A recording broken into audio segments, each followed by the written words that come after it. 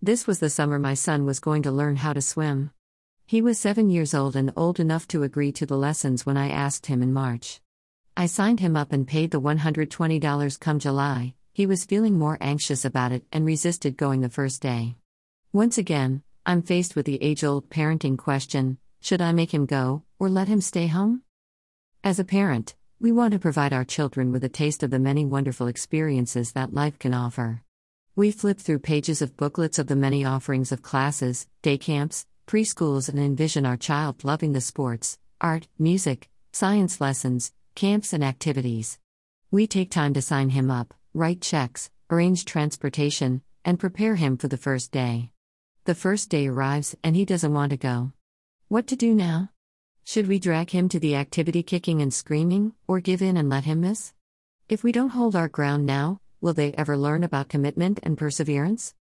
It depends on your child and your goals for the activity.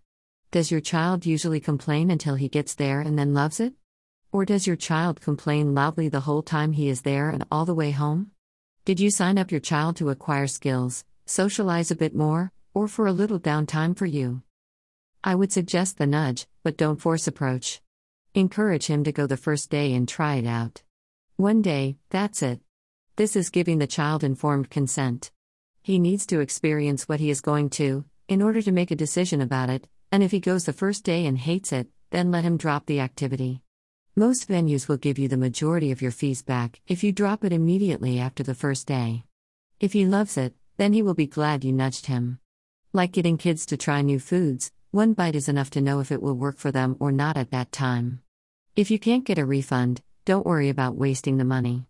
It's better to build trust with your child, and that he will try new things if you don't force him to attend the whole way through, in the name of committing to the agenda. Many adults get second chances and can drop out of things they don't like. As children get older, you can teach the importance of commitment with chores, friends, and video gaming teams, rather than with activities. If you force them to attend the activity the whole course, you risk teaching them to hate the very activity you were hoping they would love. If it's skills, socialization, or time to yourself that is the goal, is there another way to achieve it? Is it the right time to work on that now? If you have a quiet, shy, or anxious child, promise to stay with him and leave in baby steps as per his comfort level. Again, building trust is important.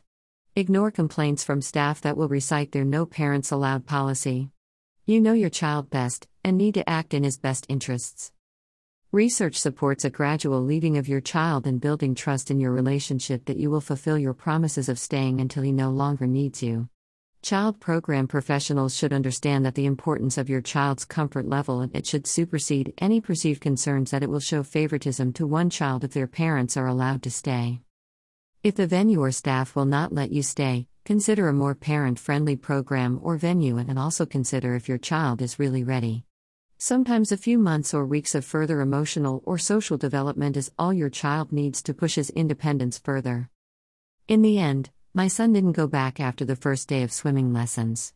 However, he trusts that if he tries something new, he has the power to trust his instincts about whether the choice is right for him or not, and have those instincts respected by his parents. And that is worth more than $120.